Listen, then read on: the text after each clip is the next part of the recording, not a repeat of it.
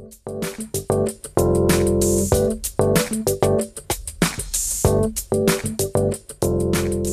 everyone. I'm Steve Madden. I'm the editor-in-chief and general manager of MM&M, and you're listening to the MM&M podcasts. Appreciate you taking the time out of your day to listen to us. We've got a good one for you today. Got a couple of the folks from Fingerpaint with me.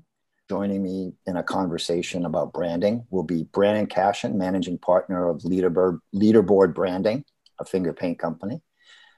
And also Roshan Blunt, managing director of 1798, also a Fingerpaint company. Welcome, guys. Thanks for being here.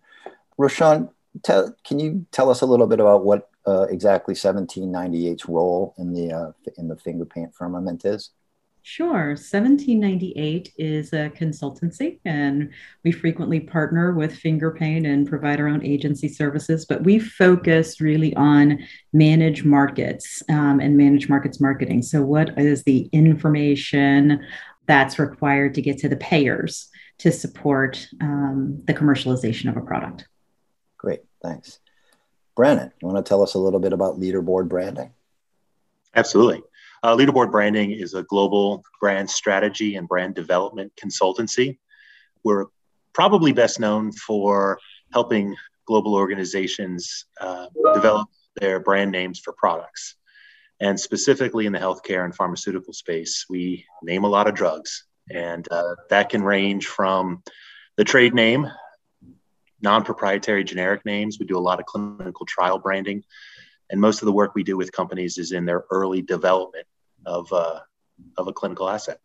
Great. And that's what we want to talk about here today. We want to talk about building, solid brand foundations and solid access to the market, because it's such important pillars of any kind of launch. So why don't we just jump right in?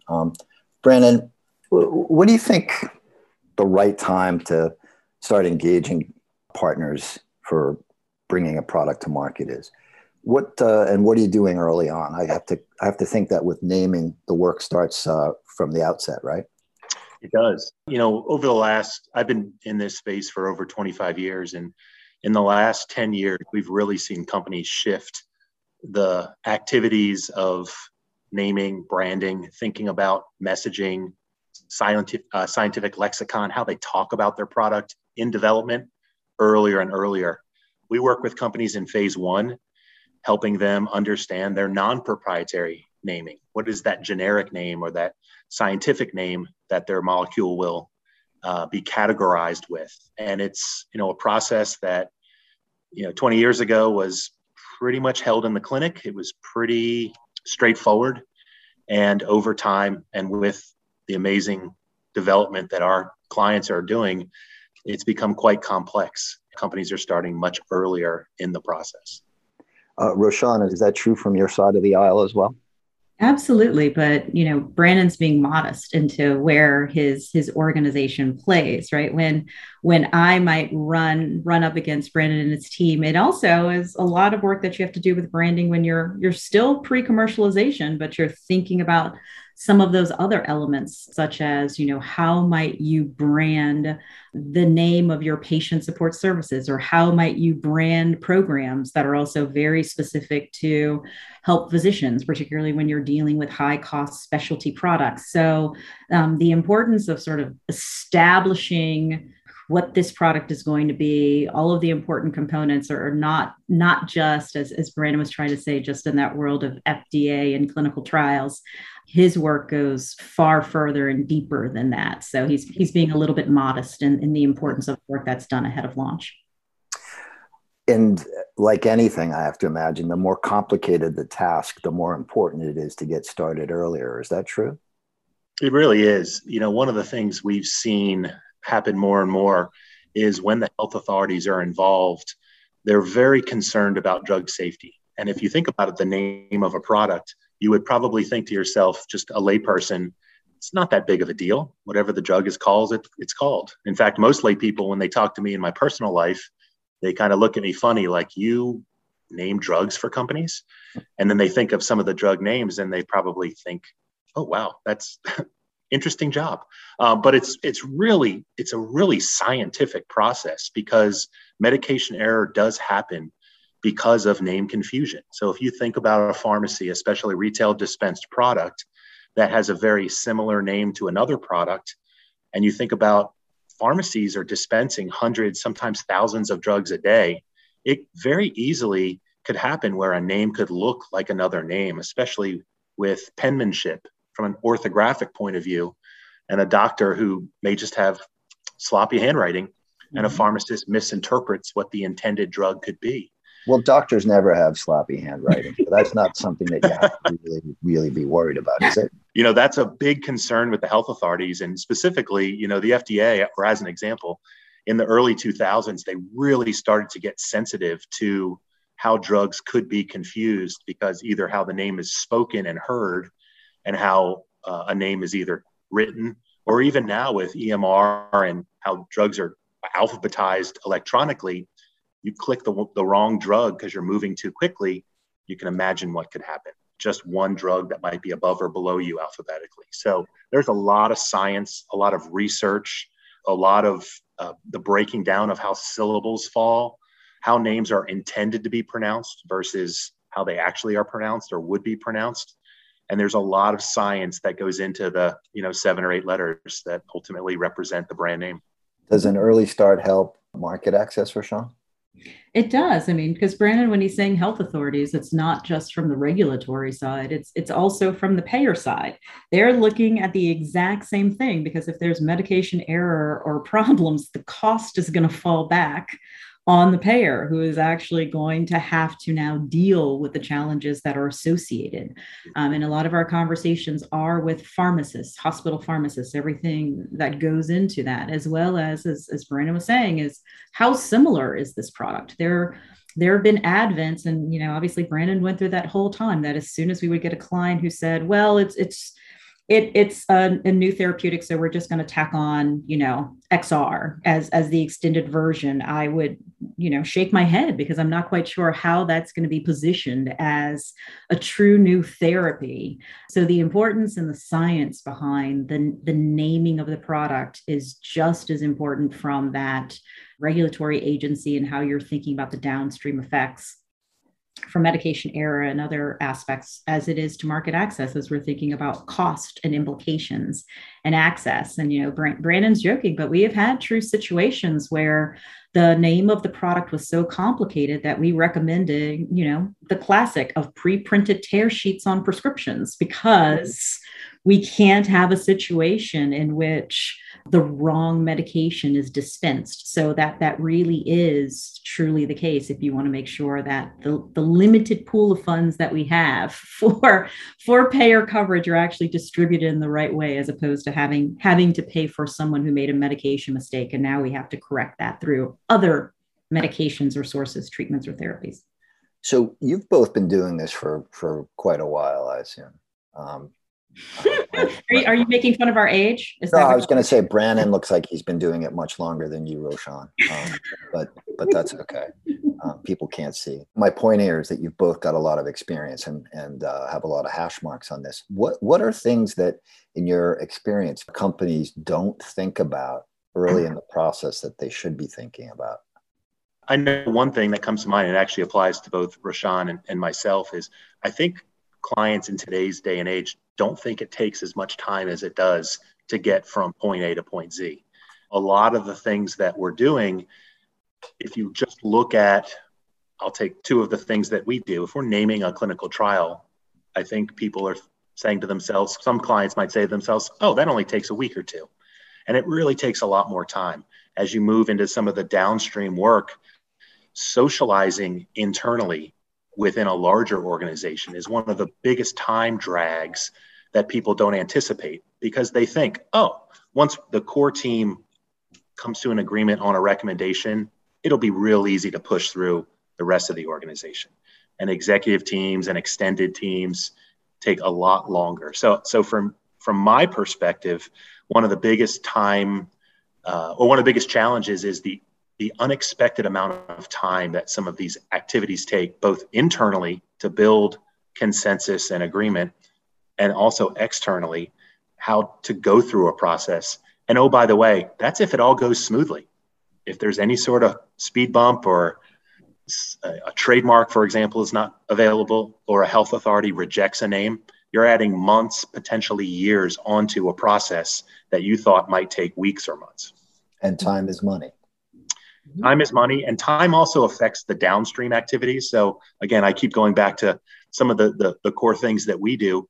If you don't have an identified brand name for your product, think about all the downstream things that have to wait: packaging, labeling, logo, colors, collateral, go-to-market strategy, go-to-market messaging, PI, all of the things that really are almost required to have the name.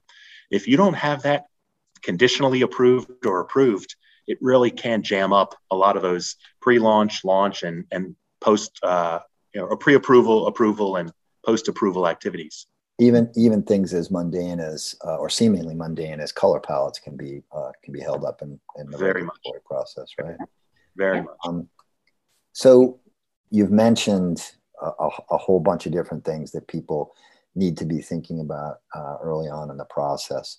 I'm wondering if you can kind of elaborate a little bit on how the specific stuff about a product can impact how you'd tell a company that they should go about going to market or seeking access. Roshan, do you want to kick that one off?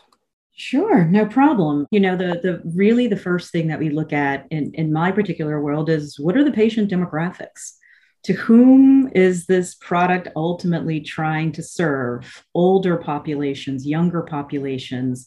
Are there ethnic propensities that we need to be aware of? What's the socioeconomics? I mean, there are some disease states and areas that actually skew to a higher socioeconomic demographic versus those that skew to others. So we always start there, because I always think to myself, if Brandon does amazing work with the name, and Finger Pain and Bill McKellen come in and do amazing work with the marketing, if I can't get the payers convinced that this is an appropriate therapy for this particular patient population, then I've failed my two predecessors who sort of touch the product in a different way. So for us, right, it's really important to start with the disease state, but more importantly, who are these patients? What do they look like? What do they go through every day? How much money do they have in the bank account?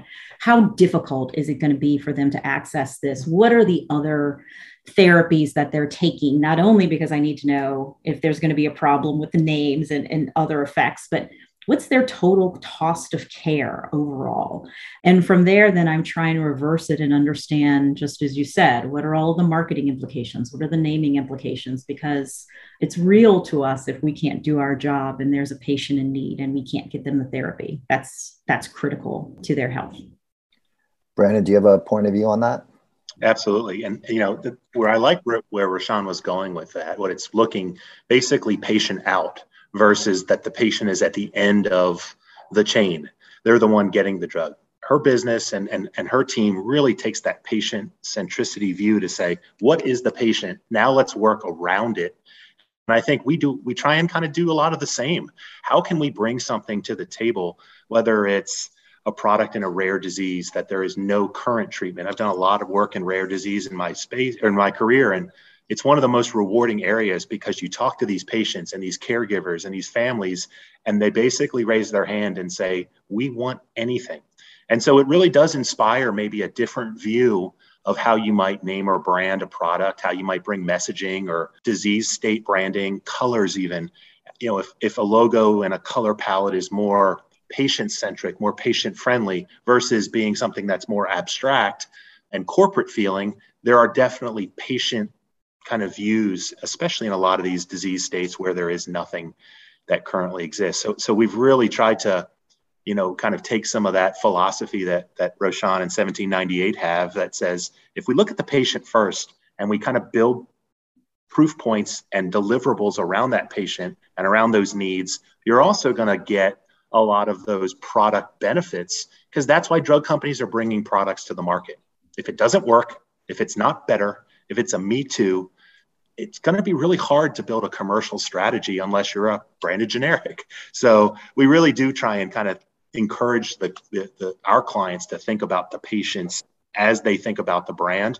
even with some of the more complex parts of what we do that maybe aren't as much patient or caregiver centric. So let's talk about that commercialization process a little bit. Let's say that I'm a client and I've signed up with FingerPaint. You know, your client services people and your business development people have done a good job. And now I'm coming in the front door and I'm being onboarded. And as part of this whole process, who do I talk to first? Brandon, am I talking to you? Am I talking to Rashawn first? Are you tag teaming me? How's it work? Let's go to the sausage factory and see how it's made. Yeah, we're a heck of a tag team, and for a lot of our clients, it most of the time they're engaging us right around the same times, which I think is why we get along so well, because there's a lot of shared kind of understanding about how a client thinks in some of these early clinical stages of development, because they think differently. They're still almost a clinical commercial blend. Yeah. A lot of times when the AOR business and the advertising agencies, PR firms start working with a client, it's completely a commercial team. They're thinking launch, they're thinking post-launch. And we're getting involved when launch is still kind of a candle in the wind. We really want this to work, but they're in phase 1, phase 2. So we will a lot of times tag team and work together because the client need and even the decision-making teams are very similar from a title and an area of responsibility.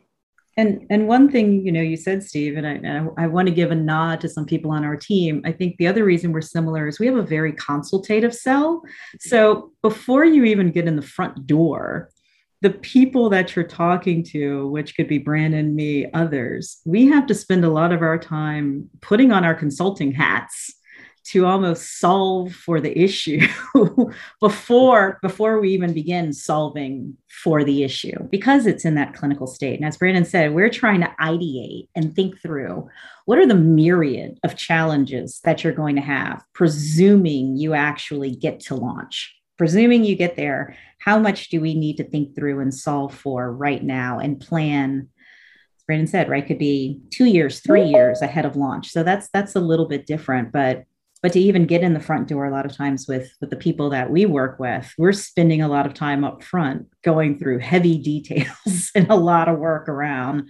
Now, tell me about this molecule again. Tell me about this biologic. Let's really dive into the details, because I can't even give you a thoughtful answer around what to do unless we talk about it in detail. It's really interesting, though. It's like in order to get in the front door, you have to already have the answer. It takes a little while. It takes some years to have some of the experience to be able to go, oh, I remember that. Like Brandon was saying earlier, like that kind of reminds me of like 4 or 5 products that I work for. Oh, this might look similar to these situations. So you're also trying to always go through your Rolodex in your mind of situations I've seen, issues I've been in. I don't know if I'm speaking for you, Brandon, but it seems like we have that similar process that we go through. But Rashawn, one thing I want to just kind of pivot off of what you were saying, we are diagnosing in a lot of ways. We're almost walking through, and a lot of our work is very project oriented, because again, when you think about the things that at least Leaderboard does, there are very much starts and stops, where a lot of times other communications consulting agencies might be more longer term, ongoing, if you will. So we have to almost see the finish line before we hear the starting gun. And it's helping clients understand why to start early. It's helping clients understand the benefits of not taking a more riskier approach. Or if you take a riskier approach, making sure you've got the backup strategies that if something either unexpected or anticipated happens, you're not starting a process over again. And I think that's been one of the big things that's made our groups successful. And I think we have the same thing. We do. I mean, I used to joke and say to people, if my company has done its job well, you won't need me after a certain period of time. Like that's when I've done my job well, is we're going to part ways as friends because I've gotten the access you need, and there's no reason to keep an access consultancy around, which is a little bit anathema, and probably my boss is going to hate that I say that. No, but it's actually a great segue to my next question. And it is directly about access. How do you, and Rashawn, I imagine that this is primarily a question for you. How do you build market access into the early stages of development? And once you've done it, how does it help? Market access, theoretically, depending again back to your question on, what are those key specifics, depending upon disease state, patient population. Brandon referenced rare diseases, for example.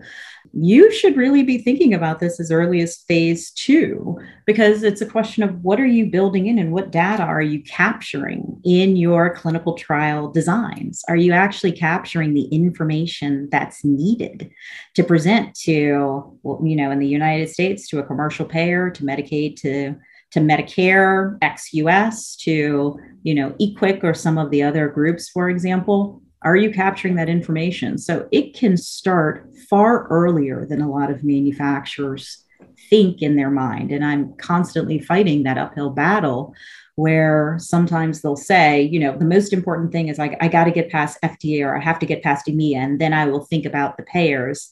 And my response frequently is, well, you may be too late anyway. If you weren't actively thinking about the information that you needed to capture and how we're going to turn that data into a story for payers, we might have to start a little bit later than is appropriate.